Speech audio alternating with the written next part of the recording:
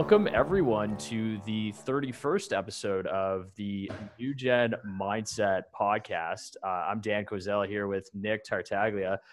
Nick, it's Friday, man. Friday What's going on on? a cold day too. We just had a good week though. It was a good week.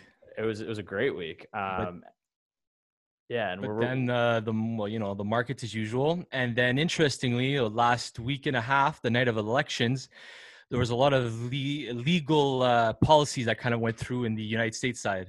And I think this is something that doesn't get talked about because of the foreshadow of the political figures that are at the forefront of this crazy election. But there were a lot of states last week that legalized psilocybin, mushrooms, even cannabis as well. Yeah, it was all on the same night of the election. I remember that I was watching, I'm getting news and I'm like, I'm not seeing it anywhere else, just through my little sources of news. And so it was interesting they did it the exact same night, kind of like to cover it up. So it's one thing I think both Democrats and Republicans can agree on is recreational and medicinal use of various drugs and psilocybin and mushrooms. So it's a perfect segue for our guest today. Without further ado, this gentleman here has had a top radio show host for over 20 years.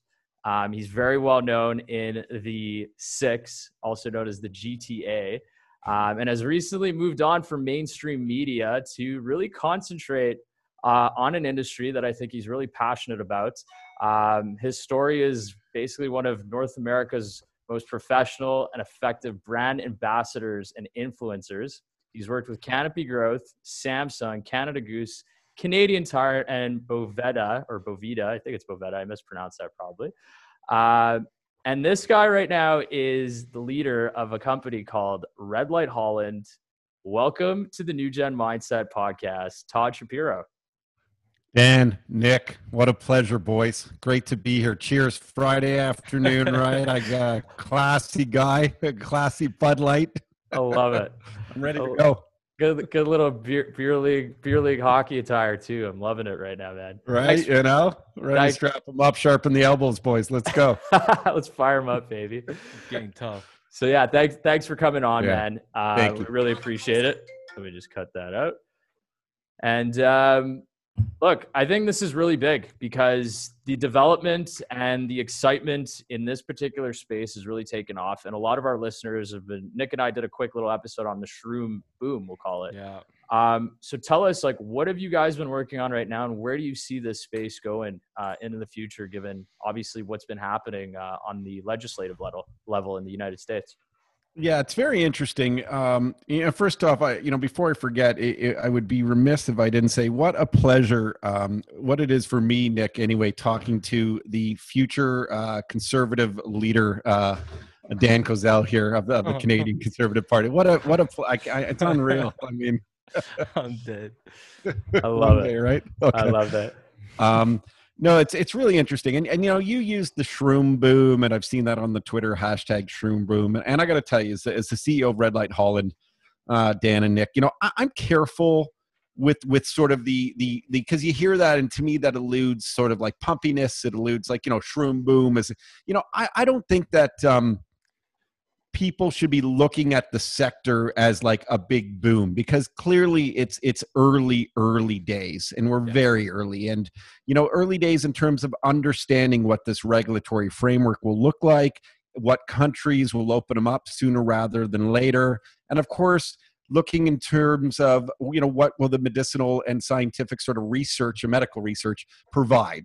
So there's two angles to look at this: rec and medical, and that's where I would compare it to cannabis on sort of in that aspect, but not necessarily in the stock aspect of things. And I'm super careful. We're slowly trying to build a business. We're trying to create shareholder value. So, but I'm excited because I will say I don't even think we're in inning one. That's what, even with the announcements we recently heard.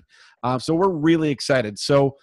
Sorry, I'm a little long-winded in that reply, but to answer your question, what we just saw, in the night of the election, or is the election still going on, right? Yeah, I mean, I don't even know what's going on anymore. Like, you always think of Christmas Eve, but it's the 12 days of Christmas. Is it like the 12 days of the election? Like how many days?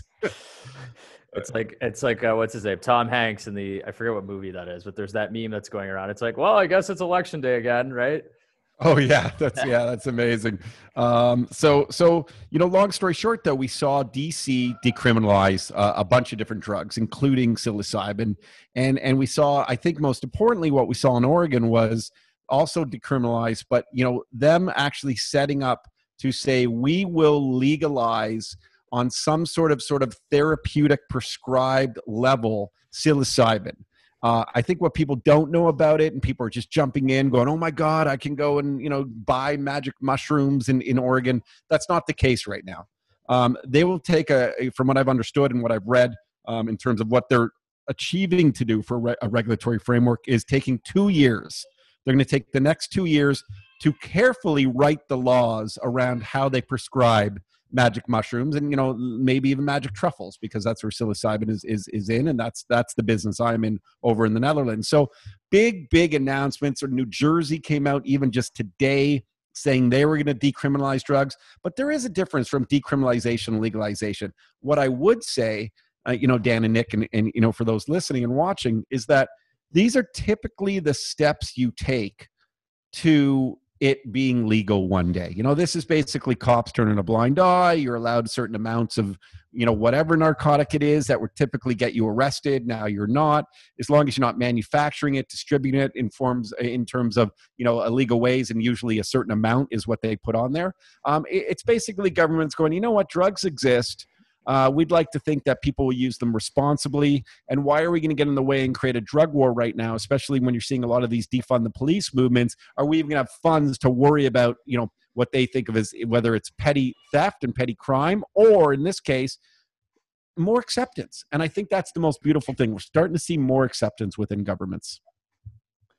What's interesting is that when you're just talking about the regulatory component of it, is if I test back 4 years ago, 5-6 years ago, when Trudeau first announced that he wanted to potentially look at the idea of bringing about decriminalization of marijuana and allowing an actual market for it, that's when my first head was like, there's a thought that's finally been had by someone younger.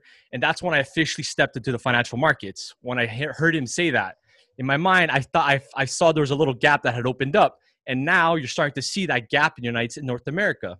You just finally see that little gap. And over time, that gap will just expand. And it's playing that thesis. So it is definitely, for me, a thesis to stay that started. And that's going to definitely penetrate the culture in North America. I personally think so, especially as a millennial.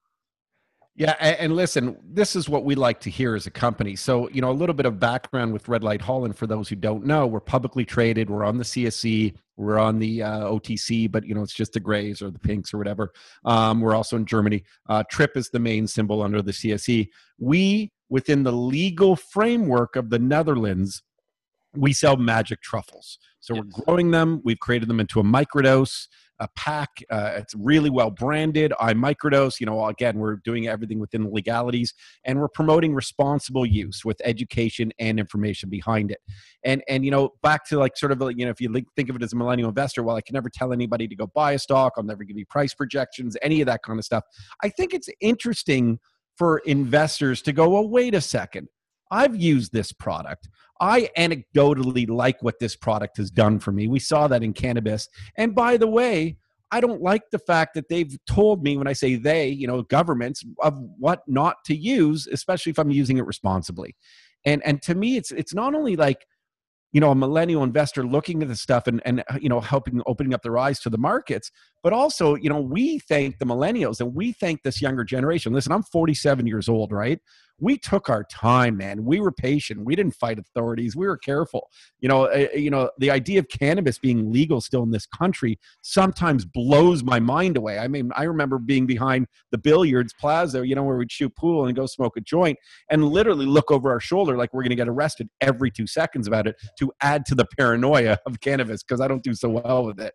But I also think that, social movements are what differs your generation from my generation, meaning they are so damn powerful these days that, let's be honest, if you created a Facebook group and got 10,000 people, or Instagram or Twitter or however you want to organize it, or Parler, Dan. Yeah, there you go. Parler. And said, listen, let's, we want to get together and just, we're going to just openly go and do magic mushrooms. We're getting them illegally because they're available in most countries anyway. You just order them online. And we're just going to start tagging our government officials and saying, we're doing this stuff, come find us, because it's natural and we want it. We think, as a company, that we're paying attention to these social movements because people are just open about it, which I think in turn, and again, this is all very hypothetical and long way down the road, but in turn could allow governments to go, well, wait a second, people are using it anyway. We're not cracking down on it. We're starting to decriminalize it. We're starting to legalize it through therapeutic sources. And at this point, if people just want it and they're using it, well, maybe why don't we just tax it? Make it legal, create a framework around it like they did in Canada for cannabis. So, be really interesting next, 5, 10, 15 years for sure. And it's a really interesting new speculative space, but I think the future is very bright. Well, part of speculation is about understanding the horizon. And if this is a new story, no one could be looking at this theme or this storyline and saying, well, this applies to the boomers or the generational X, this applies to the millennials and the younger ones. So when you understand the future of the ecosystem of our economy, you kind of start understanding, well, it aligns with the generation. It aligns with the mindset of how people don't want to be suppressed from potentially trying things, especially when it appears to be more of one that is just pure through suppression and not with real scientific background to really support that suppression of that specific drug, in quotations I'll put, because it depends on how people want to define the term drugs. But it's a story that's coming, just like marijuana became something incredible. I see the story. So I like the way you kind of analyze the social trends and stuff, because the social network kind of creates a lot of power for people. So and you could see the results. Yeah, and listen, not to kind of pat our own backs here, but listen, as a confident, CEO and new to the capital markets, but if I was a private company, I'd probably be telling you a lot more things because I wouldn't worry how that someone might deem that would affect the share price or something. But in our case, I hear you use the word story. We're actually really, really kind of pleased to know, like, this isn't a story. Like, we have product on shelves right now in the Netherlands. Like, it's really, we're growing. We've got it we have help with a wholesaler. We also have just delivered fridges ourselves. I was in the Netherlands a month ago to smart shops where you can buy, the magic truffle in its natural, unprocessed raw form and buy it in a microdose fashion with education, a pamphlet.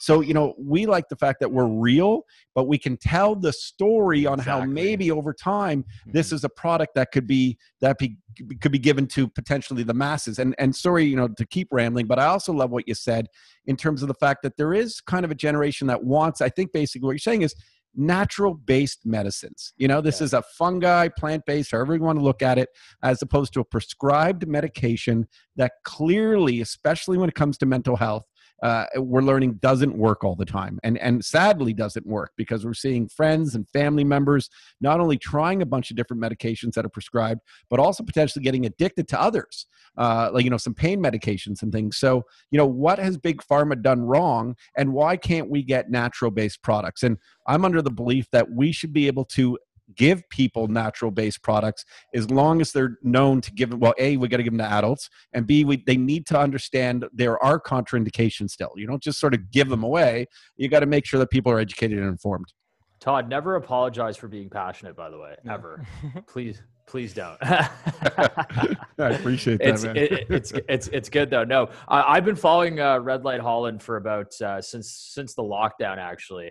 And you guys had an event recently that was really cool. I saw the pictures and whatnot. Netherlands. Why did you decide to pick the Netherlands in particular? I know the obvious answer is, well, they're famous for doing all kinds of stuff there. But what really stood out for you, and why did you start there in that spot particularly?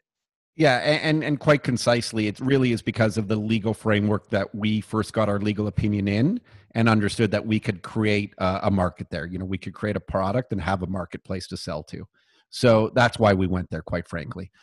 It was also, we are, within our network who founded the company, there was an individual named Hans Derricks who is from a town called Horst. Horst is a couple hours south of Amsterdam, just to give people some sort of geography on it. And he is such an amazing guy, because if you're going to, a foreign country to start a company, you need some sort of residency there. Essentially, you need someone who understands the landscape, understands the language, understands the people, understands the culture, and most importantly, I think, understands hard work. And he understands hard work. The town that he grew up in is known as a mushroom town, like a normal mushroom, not magic mushroom. Like, they do a lot of mushroom farmers there that supply restaurants and other countries for grocery chains, etc. So Hans is down there. That also was like a piece to the puzzle that really made sense here. And that's one thing, is that, a CEO of a company, that I would always advise people that if you are looking to do work, and, you can use legalities to help sort of expedite your idea, you better know people within that land, because if you just go there thinking you can make it work, well, I got news for you. It's not going to happen. Hans speaks the language. Hans has given us so many introductions. Hans is, excuse me, that's the Bud Light talking. He is so damn committed, because he is a passion. He used to be in drug rehabilitation. That's what he used to be, a counselor. And it was always his mission to help save people. And he read so much about psilocybin, and without ever making medical claims, because of course nobody can do that yet. And, there's studies and studies coming out, but nothing really quite totally proven yet. Hans's mission is not only to, run a company carefully, but also help people. And he's an amazing guy. If I had to ask you one speculative type of question, in the sense that, okay, clearly, I personally don't know many countries that are working towards the legality component or decriminalizing component. If you were to kind of draw a river, like a line through different countries that you see yourself funneling through over time, where do you see yourself kind of moving towards to? Yeah, I mean, it's funny, because I laugh, because a simple approach is like just Wikipedia or just Google, what countries can you buy psilocybin in legally? So if you Google that, you'd come up with Brazil, Bulgaria, Jamaica. You'd maybe question, could I go into Mexico, depending on what you read. You hear some small islands are considering it as well, smaller than Jamaica.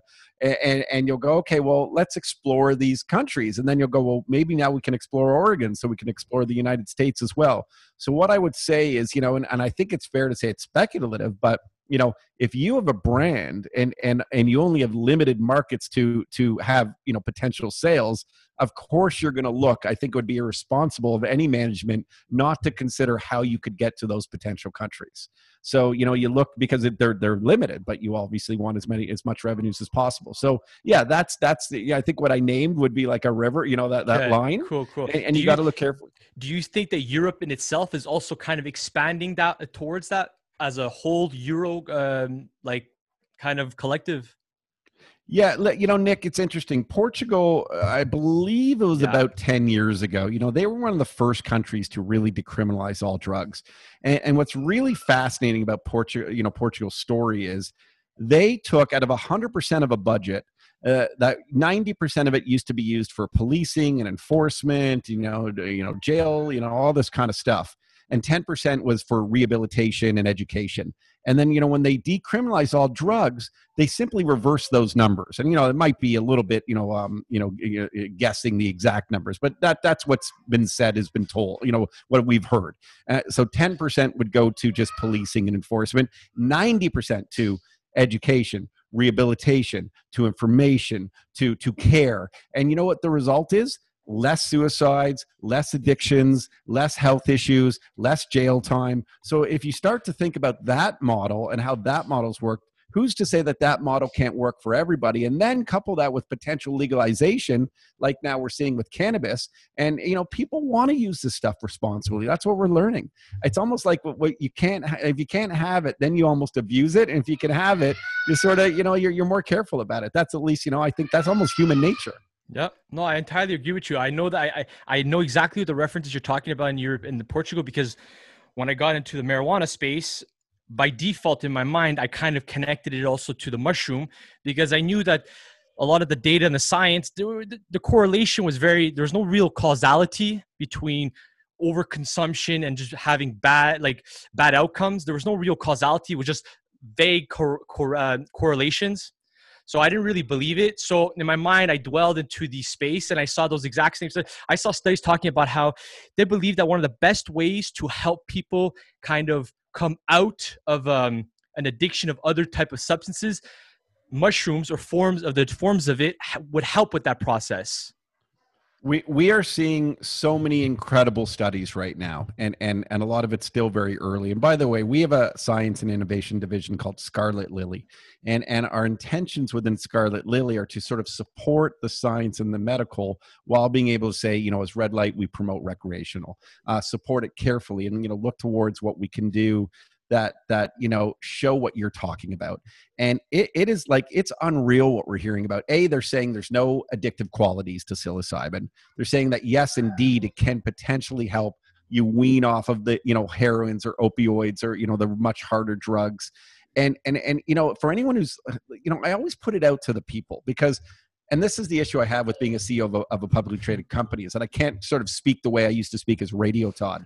But, you know, I ask the people, I go like, you know, how many people have used magic mushrooms? And literally, I would say 95% of people I know that I've known or talked to in my life, and that's a lot of people, say they've used it and say they friggin' loved it, you know, and to the point where I'll carefully say this, I really believe that, you know, especially in small dosages, the way we're selling it as a microdose, which are very few contraindications. And, you know, I'm not making a medical claim, but I'm just saying go and read the evidence on that, where people say, you know, essentially, you know, unless you're mixing it with other medicines, which you should never do, potentially you're bipolar, which you shouldn't have it.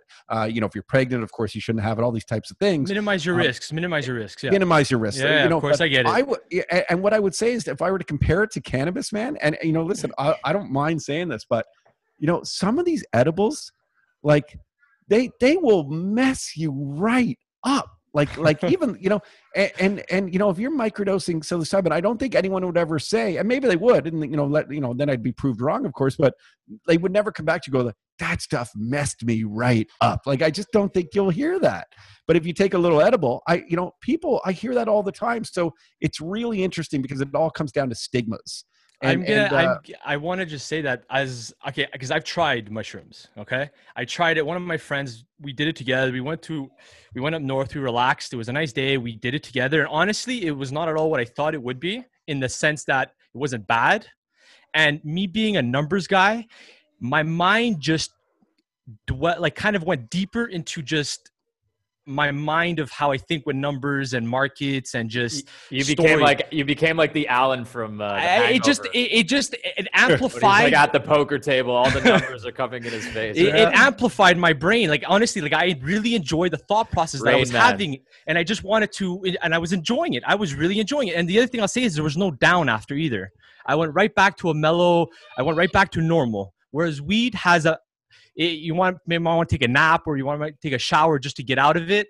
There was no down effect. And so for me, honestly, the potential of microdosing is very appealing to me, because the way I like to look at things, it only amplified it.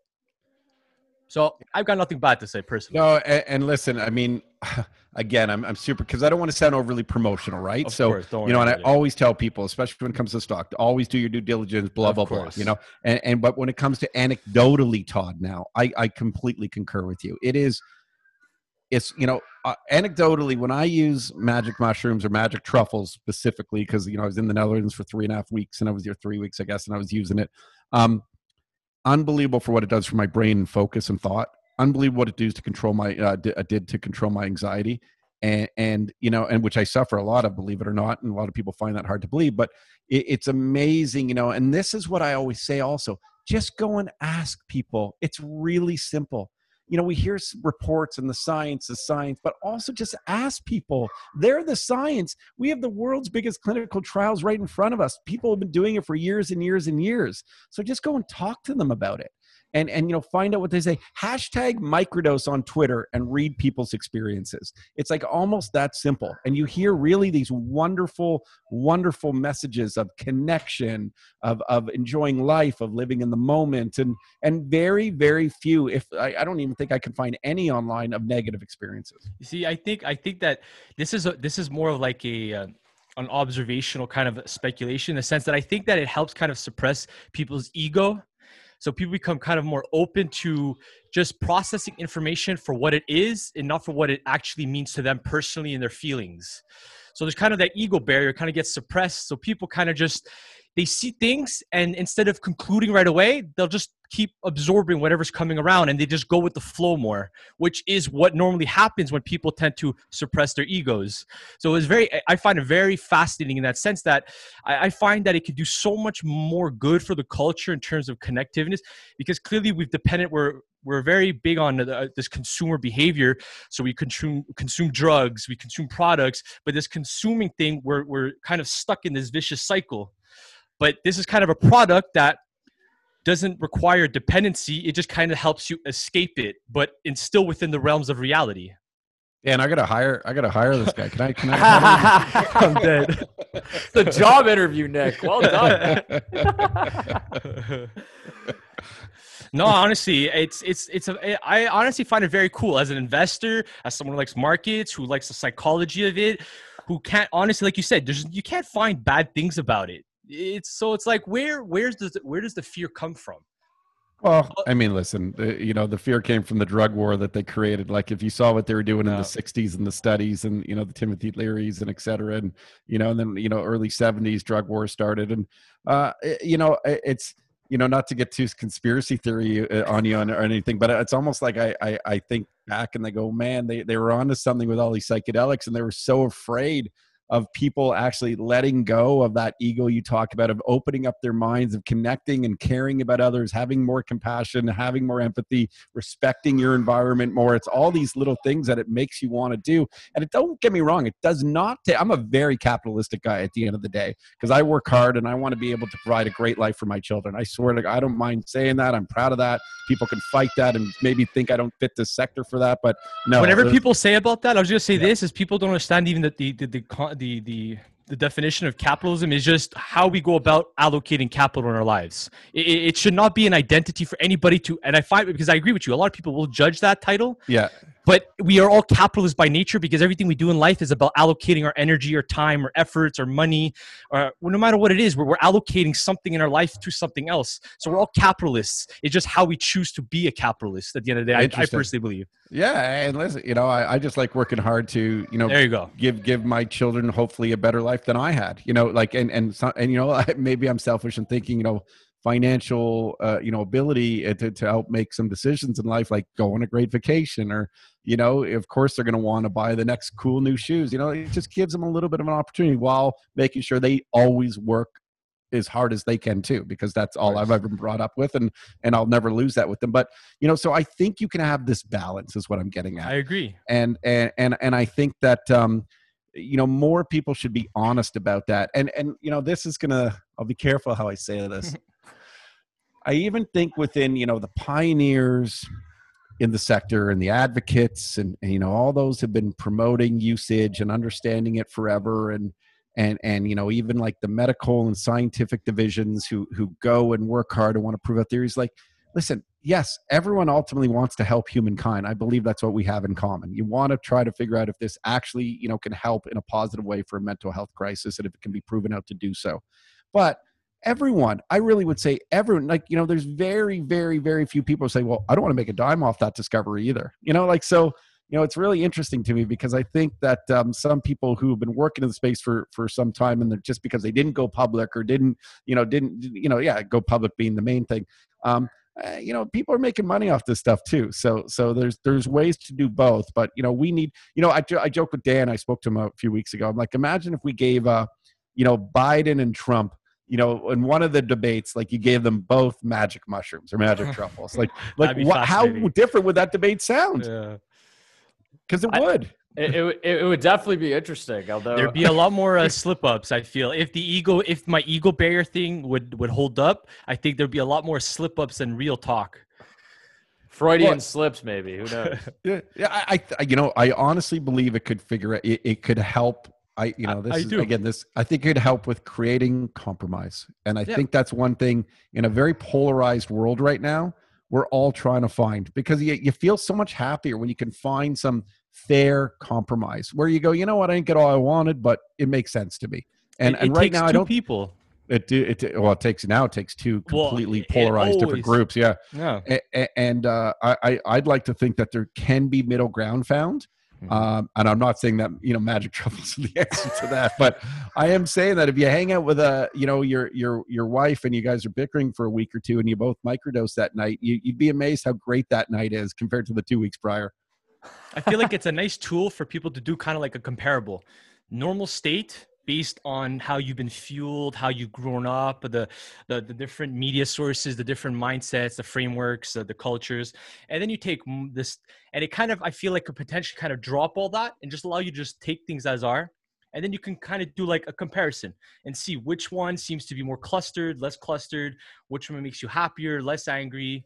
And it just, like, well, and you nailed it, man. Like the ego thing is the biggest thing, right? And by the way, like this is where I get a little bit ageist almost, right? Where as a 47-year-old who grew up without social media and, made a life in media. So understood that my ego and what I presented to the public with a microphone in front of my face, which in a way is cowardly because, I wasn't, you didn't really have to see me or know me. It was a little bit of anonymity there. Is that, I understood what it meant to make a living that way and having an opinion. But, now, meaning you had to have an ego to do what I did. Like you just had to do it to do that job. But now, like to speak out. Yeah. I mean, that was part of the, what. But it's also confidence. Like there's. Yeah. Yeah. But now it's like with social media, everyone has to have this ego. Like you have to amplify at the end of the day because you're like, what aren't I doing to get an audience where X person has that audience? So we've become like really very self-indulgent. And it's, as someone now with 2 kids, it's real, my kid right now, like he works through the public education system because he's doing homeschooling because he's not going to school. He's just young. It's a thing called Brightspace. It's like their platform in school. So he's 5 years old. Daddy, we got to do this and post it on Brightspace. Like that's already part of their language. Post it on. And I think, man, like that is self-indulgency. Like, we have to put something somewhere and have someone view it and give us their feedback on it. If they don't give us their feedback, that's positive. Every little thing we do, well, then we're screwed. So getting back to, what maybe this world can come together with is, we got to be less self-indulgent because it's really frightening. We got to feel at others at the same time. I can validate that with, if you look at our consumer market by nature, our debt load as an economy, it all kind of aligns. Most indebted we've ever been. We're the biggest consumer market that's ever existed. We always want to show off. We have the biggest egos. Everybody knows everything. It all aligns the stars together, And it's like the moment you take mushrooms, everyone seems to just not care about all those things anymore. Okay, something's odd now. It's like a little barrier. Just you take it and it helps you step into another realm. Well, we're so irrelevant at the end of the day. I mean, like people worry about, the climate, the climate change. And I get why people worry about that. But I can tell you, they don't worry about climate change. They worry about humans existing on the planet because the planet will outlast us without a doubt. Yeah. It's not about worrying about the planet. Trees, rocks, water, all this kind of stuff, properties within it, elements, they will outlast human beings. They're not worried about, I always laugh, climate change. No, you're worried about protecting humans on the planet. You're not worried about the earth. You're worried about yourself living on the earth. They don't forget that most of the planet is all water. So worst case, we destroy the outside. So where there's the oxygen in terms of the land, but underneath the planet could just submerge itself again and kind of destroy everybody and it'll just go right. It's existed billions of years. Humanity, we haven't even tested close to that, and neither has civilization. So it's like for us to assume that we're going to destroy something that's existed far longer than everybody else. But again, we want to be sustainable as a culture, as a people. So understanding how to connect with others falls in the premise of microdosing with mushrooms. It's how to open up to others so we can work together, how we could be more synergetic, so we have a more balanced ecosystem. The more balanced we are, the more sustainable we are, the further along we can drive us forward without having massive consequences that keep compounding as they are. It's like everything just keeps getting worse. And how do you tolerate this eternal optimist right here? Like, how can you? You know what? It's a funny story because Nick and I actually met at I think it was Ianthus. It was an event. Yeah, exactly. And like you just meet somebody, you hit it off. It's the same thing. I feel like with Todd, it was the same thing with you. It was just like, you get it, like some people, I don't know. But to Nick's point, like it is an interesting world right now because you are talking about the amplification of ideas, the amplification of opinions, right?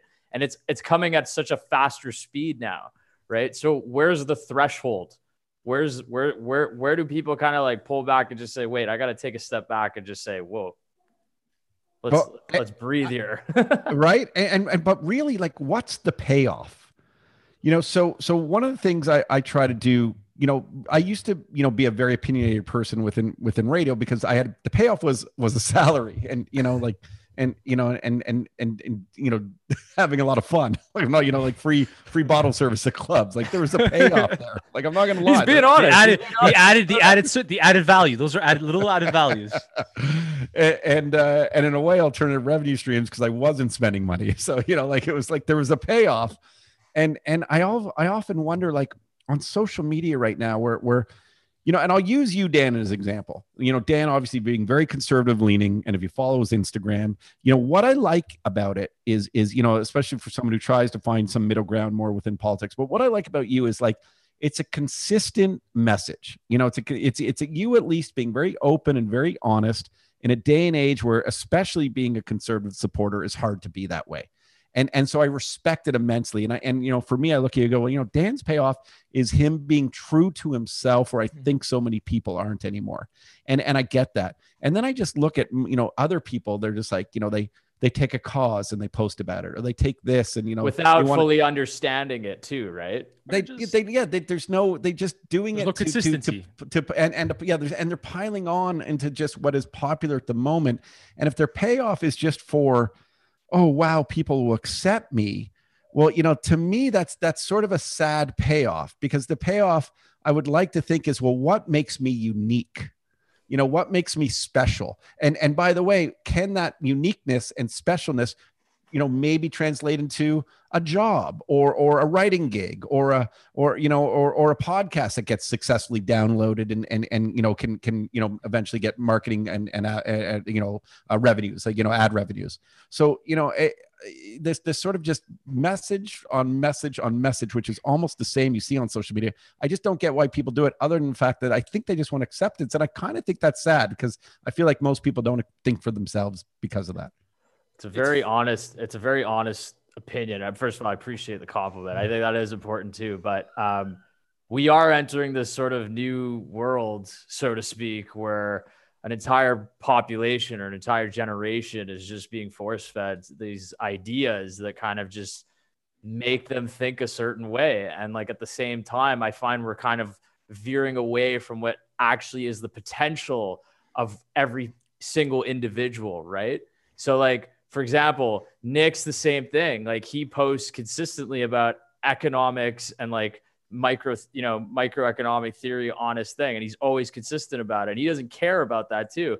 You're like that as well. And I'm sure prior to, being the CEO. I'm careful now. I'm not going to. For sure. You have an image. I get it. It's part of nature. Especially when you get in the equity game, there's a new image that has to be formed, and you have to abide by certain rules. Yeah. And sorry to interrupt. With that being said, I will say one of the things I take a lot of pride in, out of I think I did like 1,200 Sirius XM shows. I kind of forget the number now. I was very, very, as a media member, I was very good at giving, a lot of, lefts, any airtime they wanted, and rights, any airtime they wanted. It wasn't just like any narrative, because, most importantly, as someone who likes to find compromise, believe it or not, most importantly, there's two things in life I like to do. I like to, well, three things. Like, I'm married, so two things. I like to learn, and I like to laugh. And I just feel like people aren't opening up their mind to learning, because learning is about hearing opposing views. Learning is about hearing facts that maybe no one presented to you in the before, and then kind of formulating your own opinion within that. And then ultimately, being able to laugh. And by the way, being able to laugh with people you agree with or disagree with, being able to, laugh with someone who is a completely different political leaning towards you. But you know what? They tell the same joke. Let's have a laugh at that. Just because they think something different doesn't mean I can't laugh with them. And this is what I'm most afraid of with the way that, we're seeing, this polarized nature right now. It's scary to me, the extremes. I think that what you're talking about is like, I reference it to as a point of equilibrium. So things are making sense. You're moving around the mean. You deviate a bit, you come back, you deviate, you come back, and you add whenever you can. But now you're seeing you're seeing outliers, and these outliers keep bringing more people outside, and there's more chaos. and then just that chaos is compounding and growing. So you know what helps me think this way is one, microdosing, you know, where I was gonna say, like, there's opportunity, right? that's it. It's a tool. This is a useful tool. You know, again, I won't make any medical claims, but it's helped me. But the other thing that's helped me is being a parent. And, you know, you see how you try to, whether it's like reprimand a child or how you see a child, as my kids scream in the background, you might be able to hear, It's okay, don't worry. or how, like, imagine if adults, the way we're acting on Twitter, acted that way in a classroom. Of course. Like, no one would have any of it. Like, you would have a teacher that would, you know, slap, you know, at whatever just posted that, not slap, like you know, in the slap, you know, like We're going back to like the 80s right now. yeah, I don't even know why. Like when I what was the word I didn't even mean that. Anyway, you know, they would talk to them in a way, slap. They would talk to them in a way that would be like, hey, you can't treat X person like this, and X person can't treat you like this. You two need to work. Yeah, you need to work this out, you know, or you'll be reprimanded somehow. And you know, and it's, I just think, why don't we do that with people who aren't, people are so vicious, man, is what I'm getting at. Online, especially more than ever before, because again, I think this all feels within this realm of like people disconnecting from reality, and we're in this bubble, you know, since the debt, the consumerism, all that stuff. And then you look at it, it's like, well, social media fuels this illusionary reality where it's like you can be whoever you want and not really face the consequences, because you don't have to reflect who you are in reality in this realm. So it's like everybody forgoes the analysis of cost opportunity. There's a cost to how people behave. There's a cost to what things we do. So it's like, but normally we do that in real life. But the moment we step onto this virtual world, like they do with the monetary system now, it becomes fairy dust. It goes into a whole new spectrum of characteristics. I forget who it was, though. Mike Tyson actually said it, I think, a few weeks back. He goes, social media has given a voice to a lot of people that if you showed up in person, you'd get your ass handed to you. I don't know what the quote was, but it was something along those lines. And so I'd punch you in the face. 100%. Yeah. But there's no more of that fear, especially since now we've got, well, you can't. It's funny. When people do something, that whatever they've done has no consequences because they immediately get protected. People have to feel pressure in life for them to do the right thing. If you feel go ahead. No, this is a great conversation. This is a really interesting conversation. And, you know, again, I'm trying to be so careful with my words now, but, you know, I think I'll just to piggyback off what you're saying is I'll relate it to me being in the radio where we were encouraged to say outlandish things, you know, that's what was the separator and differentiator, you know, which got us, you know, big audience share. But while you did that, there was like a line, and then you could go over the line, but we also knew what that other line was, which was the cancel line. Like you just knew. So you're like, we're not going near the cancel line. Like that was, you know, that was reinforced. So, you know, you were told to be the best of the bad, but you also were, you know, made sure that, you know, you also knew where not to go, meaning no one is coaching anyone anymore where not to go. So, and by the way, if there are people who are supporting others to go wherever they want to go, I'm under the belief that will come back to haunt them one day. Yes. You know, I agree. Totally. You can't just go and attack anyone because they're from a different party or a different, you know, anything than you. There's got to be a way to do it with couth. You know, there's got to be a way to do it with, you know, at least being somewhat, you know, I get you can be, I guess mean spirit is the word, but you can't go over that line. And everyone seems to go over the line these days. And I just don't know what's the payoff? Why do they want to do that? So someone likes or retweets them? Is that all it is? There's no pressure. I really think that it's back to the education part. People need to understand how to reflect themselves. It's, you know, like back to the equilibrium point where you need to kind of be able to have different conversations with different type of people, no matter what it is, and know when to indulge more because they have something you can work with, or to step back, but without making things worse, that point of equilibrium. And then, oh man, what was I going with this? He needs a microdose right now.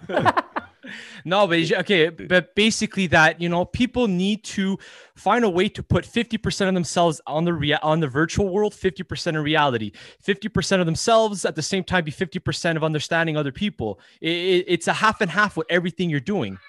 And I think that that's really important, by the way. And the shrooms could kind of break that barrier and allows you to be fluid between every angle. This is logical speculation right now, which is yeah, but I get what you're saying though. It's totally... But that's exactly, it's coming down because of when, like, I write, so I like to dabble in psychology and how it relates to economic variables. So because everything is a social entity at the end of the day, a business is a social entity, people are social entities, governments are social entities. It's all made up of people, but yet somehow each entity seems to have different types of frameworks. Which frameworks, have better patterns, which don't, which ones are more chaotic, which ones then gets reflected in the other ones. So you start looking at these things, and it's crazy when at the end of the day, it's like when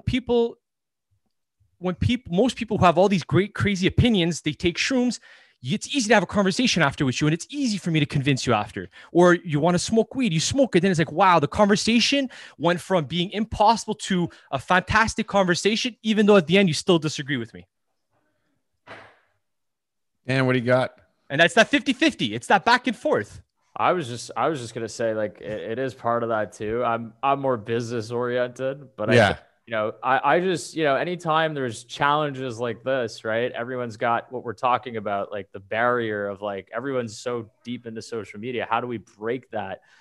There's opportunity in that. Maybe microdosing is that opportunity. I know it's probably going to be talked about all of this decade. These next 10 years, we're going to see some crazy stuff. Everything's going to change much faster than most people wanted, right?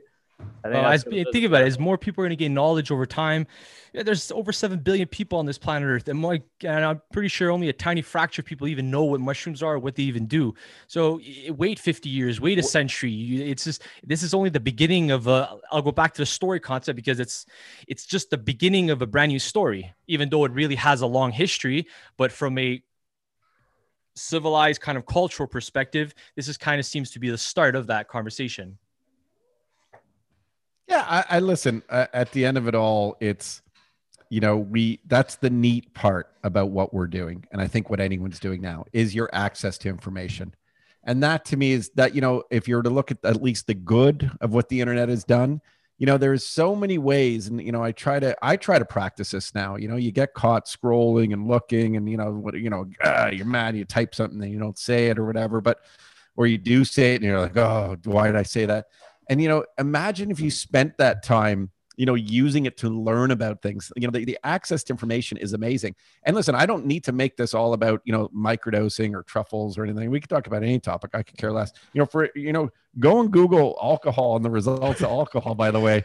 Go and read what, the World Health Organization says about alcohol. It contributes to over 3 million deaths per year. Mm-hmm. Go and read more about what you're consuming and putting in your body, as I put it in my body. But this is what I'm saying. There's so much access to information. And I don't know why people are getting so addicted to just learning these quick 24-hour news cycle posts about things, as opposed to actually ending up with something with substance. And, I've always been, and, I'd like to say, not that I'm like, some guy who you're going to go and Google net worth and go, wow, he's worth that or anything. But, I'd like to say that I attribute my success to always wanting to surround myself around people who are brighter than me. And I got to be honest, most of that time I gauge that brightness on net worth, and why? Because it's a combination. It's net worth through hard work, though. Of course, exactly. Not just I agree with that. And I love being around people who've worked hard to achieve things. You know why? Because they have examples of that success, of what they've gone through, of grinding it out,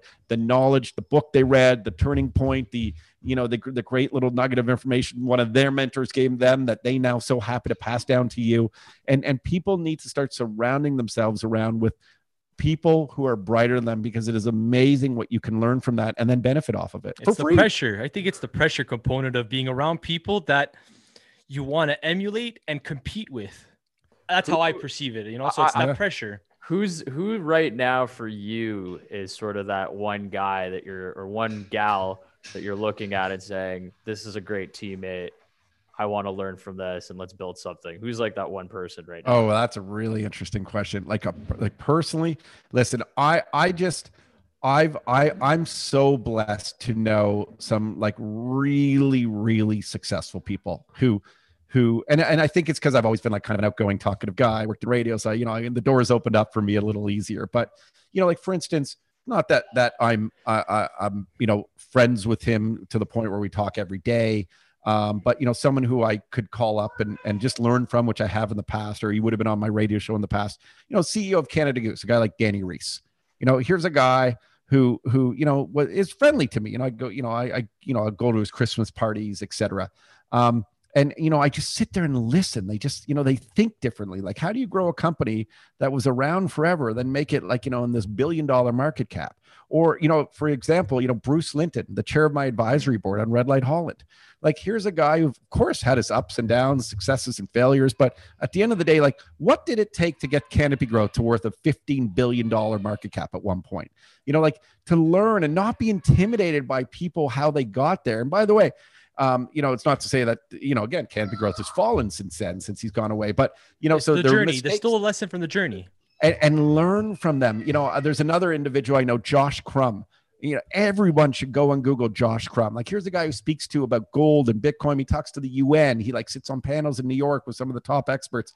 I mean, here's a guy that, you know, I'll go out for a beer with, you know, just pick his brain on things.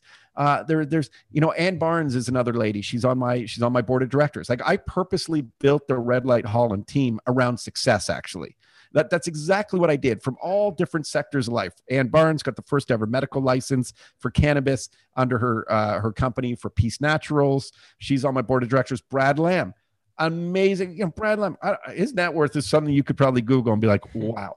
Here's a developer. He, you know, started off as a small realtor, understood the, you know, believed in the real estate market, you know, then got into development and you know, success. Russell Peters, another guy, comedian, started off in small town Brampton, took a tiny little comedy guy who was just playing Yuck Yucks. That was his big gig, to, you know, selling out stadiums all over the world. He was his own product.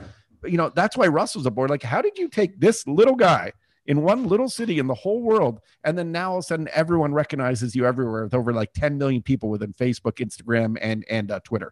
You know, that takes years, by the way. No, Most people, that takes years. Everyone only sees the tip of the iceberg, right? Oh, and then they think, oh, I could do that too tomorrow. And then they give up. And it's just like, dude, it doesn't work like that.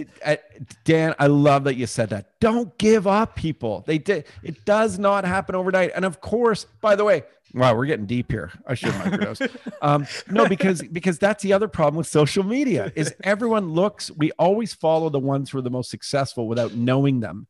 So we just want to achieve that post of the Ferrari or that cool, you know, slick white couch on a patio with an infinity pool. Like, you know, so we want that, but we don't know how they got it. And a lot of them were handed it to them, but a lot, I got news, you worked really hard to get there. And if it wasn't them, it was probably their parents, and they're just milking them off their parents. The data shows that most wealth has taken 30, 40 years to accumulate, especially in the last 50 years. So it's like, you can't, especially millennials who somehow are very, very upset that they have to work 20 years, 30 years before they accumulate something. It's like, well, this is the first time in history where someone ever talks like that. I have never seen that.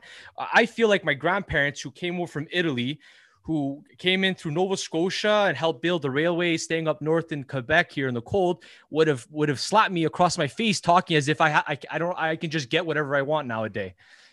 I feel like I'm disrespecting my ancestors when the people are behaving this way as a generation. So listen, don't get me started on entitlement. This, you know, like, this is a wild concept for me. And by the way, I think it's a boring existence if you don't work hard for things. Like, I 100% agree with production. The game, there's in economic philosophy, there's a purpose that says that life is basically the same principle of economics. It's that your life is to produce, consume, and allocate resources. In life, you work, you make money, you try to find love, you try to find friends, you try to have a house, you try to eat, you try to give value to other people, you try to make money, you try to keep money over the long term. It's just a game of resource. So and people are not playing that game, or at least somehow they think that everything is infinite. And then you realize, well, reality is finite. You have to work for things to get it. And I think that's where people really appreciate something, is when they work for it, which is why then again, you look at most people that just win money, they lose it. Why? Because they never understood what it is to work and produce something and then to keep it after, which is why most end up losing their money. And listen, and then there's the, you know, I'll be careful, but, you know, just The only thing I would implore individuals is don't blame people for their success, and then try to use it for. I think that's a form of subconscious projection, though, right? Yeah. I know we're getting really deep here, but I just think that's what it is, right? Interesting. Well, expand on that though. So, it's the easy thing to say. It's like that one meme where it's like, okay, the guys made it to the top, and then you've got Moby, Dick, and Harry at the bottom pointing up and saying, oh, look, I could do that too. That's easy. But it's like, dude, you didn't even put in the work. What are you talking about? Have you done the work? So what they do is they're actually projecting onto themselves something that they didn't actually been able to achieve because they haven't done it yet. And I think that's a deep-rooted unconscious belief in most people, right? And I think you can say, because then when you look at it, it's like, well, most people now, because of social media, because of short-term consumerism, people see the output of 30 years of development, but then they don't go look at the storyline and kind of contextualize the pain and the journey that it took to create that. And then it's like, well, now we're jealous. But why are you jealous? It's like they've earned it. Respect what they allow them to enjoy what they've done for themselves. Exactly. You guys are bright guys. I really like talking to you. And the other thing is, people don't know what, just because someone's successful financially, like, you don't know if someone within their family suffering from cancer, if their child's sick, if there was a loss in their, like, you don't know their heart. Yeah. You don't know their hardships either. Just because they're not whining about them on social media, and using that to their advantage. Like, people have hardships.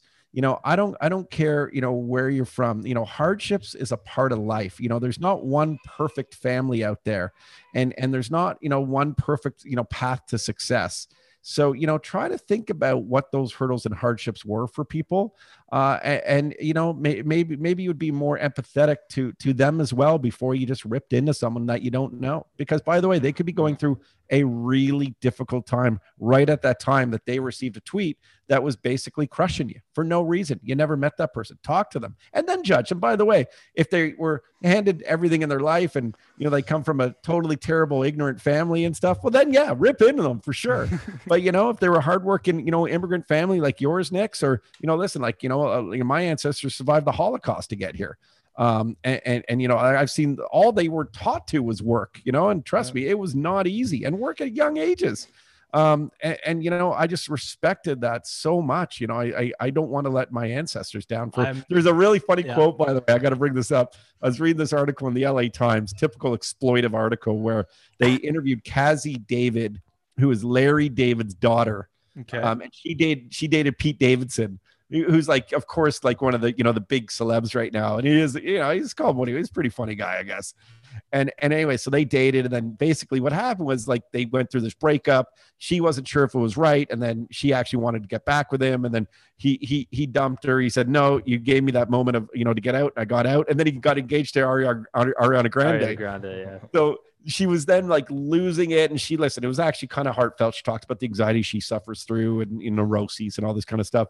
But, her father had to hold her on a plane ride or something, because she was in such disarray that Pete Davidson would never come back to her. And Larry's response to her was, our ancestors survived the Holocaust. Like, get it together. Like, that's what he said to his daughter. I'm afraid. Yeah, go ahead then. I was just going to say, it's like when the lockdown started, everyone was like panicking. And it's just like, what are you panicking about? You've got your sweatpants, you got Netflix, you got a TV, exactly. You got Uber Eats on your phone. What are you complaining about? That's really interesting. That's really, I find it a little scary because of the fact that, again, being a millennial, seeing the way we're growing up as a generation, kind of like our disconnect, and that somehow we have to not put pressure on children or put pressure on people.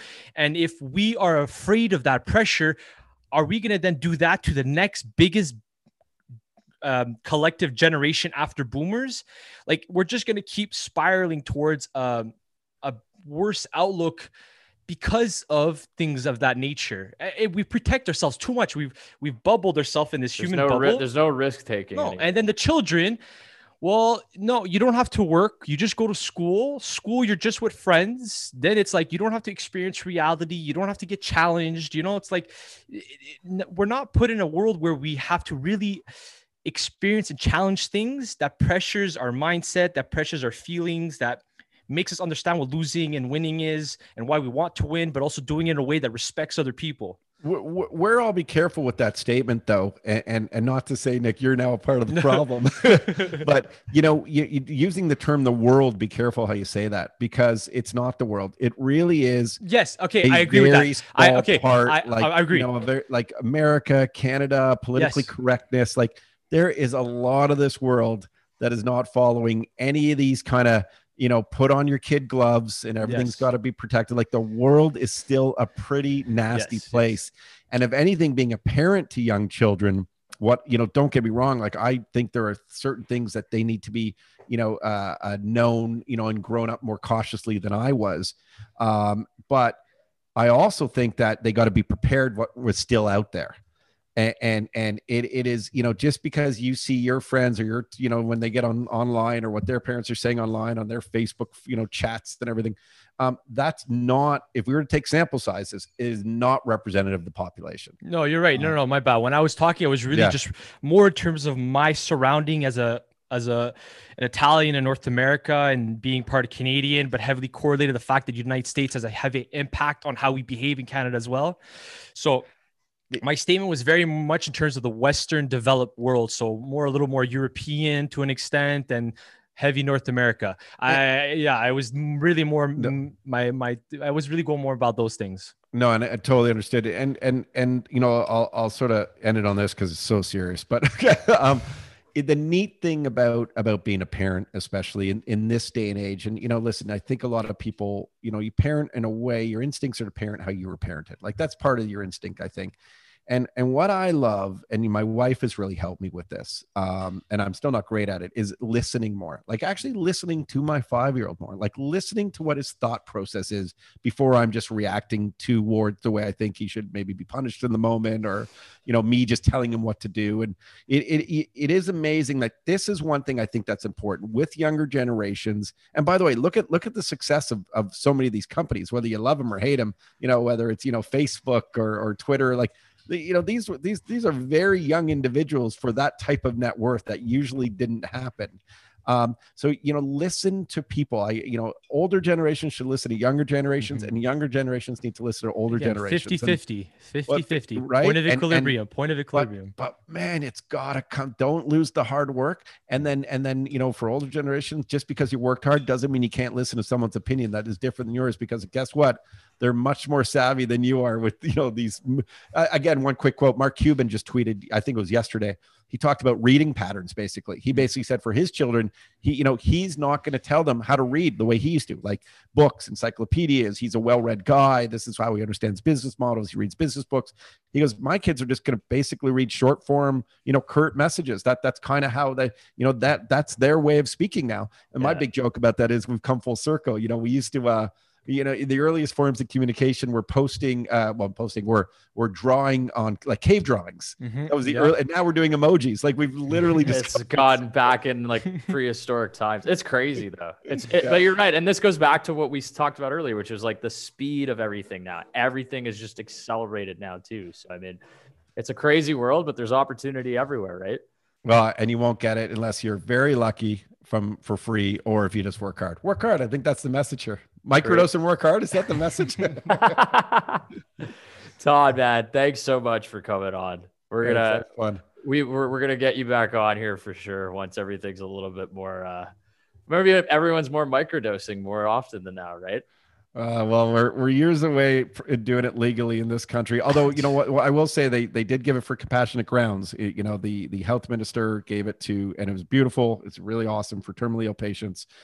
They've allowed the use of magic mushrooms. And listen, that was the path of cannabis back in 2001. That's exactly how cannabis started. They gave it for compassionate grounds for end of care patients to help with their anxiety towards, very sadly, their end of life. And look where we're at now. So, I think you could apply the kind of like an exponential momentum on that. So like, because of the momentum that we kind of created, I think that it'll help propel it forward at a faster rate than you would have assumed would have happened with marijuana. Coupled with those social movements, I would say that is a big potential for sure. Very No. true. Sure. Todd, That's how I would align my horizon for that. Yeah. where can they find you, Todd? Give us your IG. Where can the listeners Sure. find you? This is where like This after is it the was, like, best part, though. Yeah, I know, because everyone thinks like, well, you know, that guy's kind of bright actually. I can't why he's the CEO. I kind of like his brain. I am Toddy Tickles. What? I am Toddy Tickles on Instagram. It's an old radio name. I stuck with it. I should probably change it. But listen, I don't know if I would do much of what I did in my past, but I would never take it back either. So you know that's what it is. You wouldn't be where you're at if you didn't experience that too, right? Exactly. Upstairs with a wife and 2 kids yelling at them to get downstairs for dinner. That's where I'm at. Todd, man, thanks so much for coming on. Thank you. We're gonna see you soon for sure. Stay Thank you, safe, Dan. Thank you, everybody. Nick. Okay. Everybody, have a great week. Take care, guys. Cheers. Bye.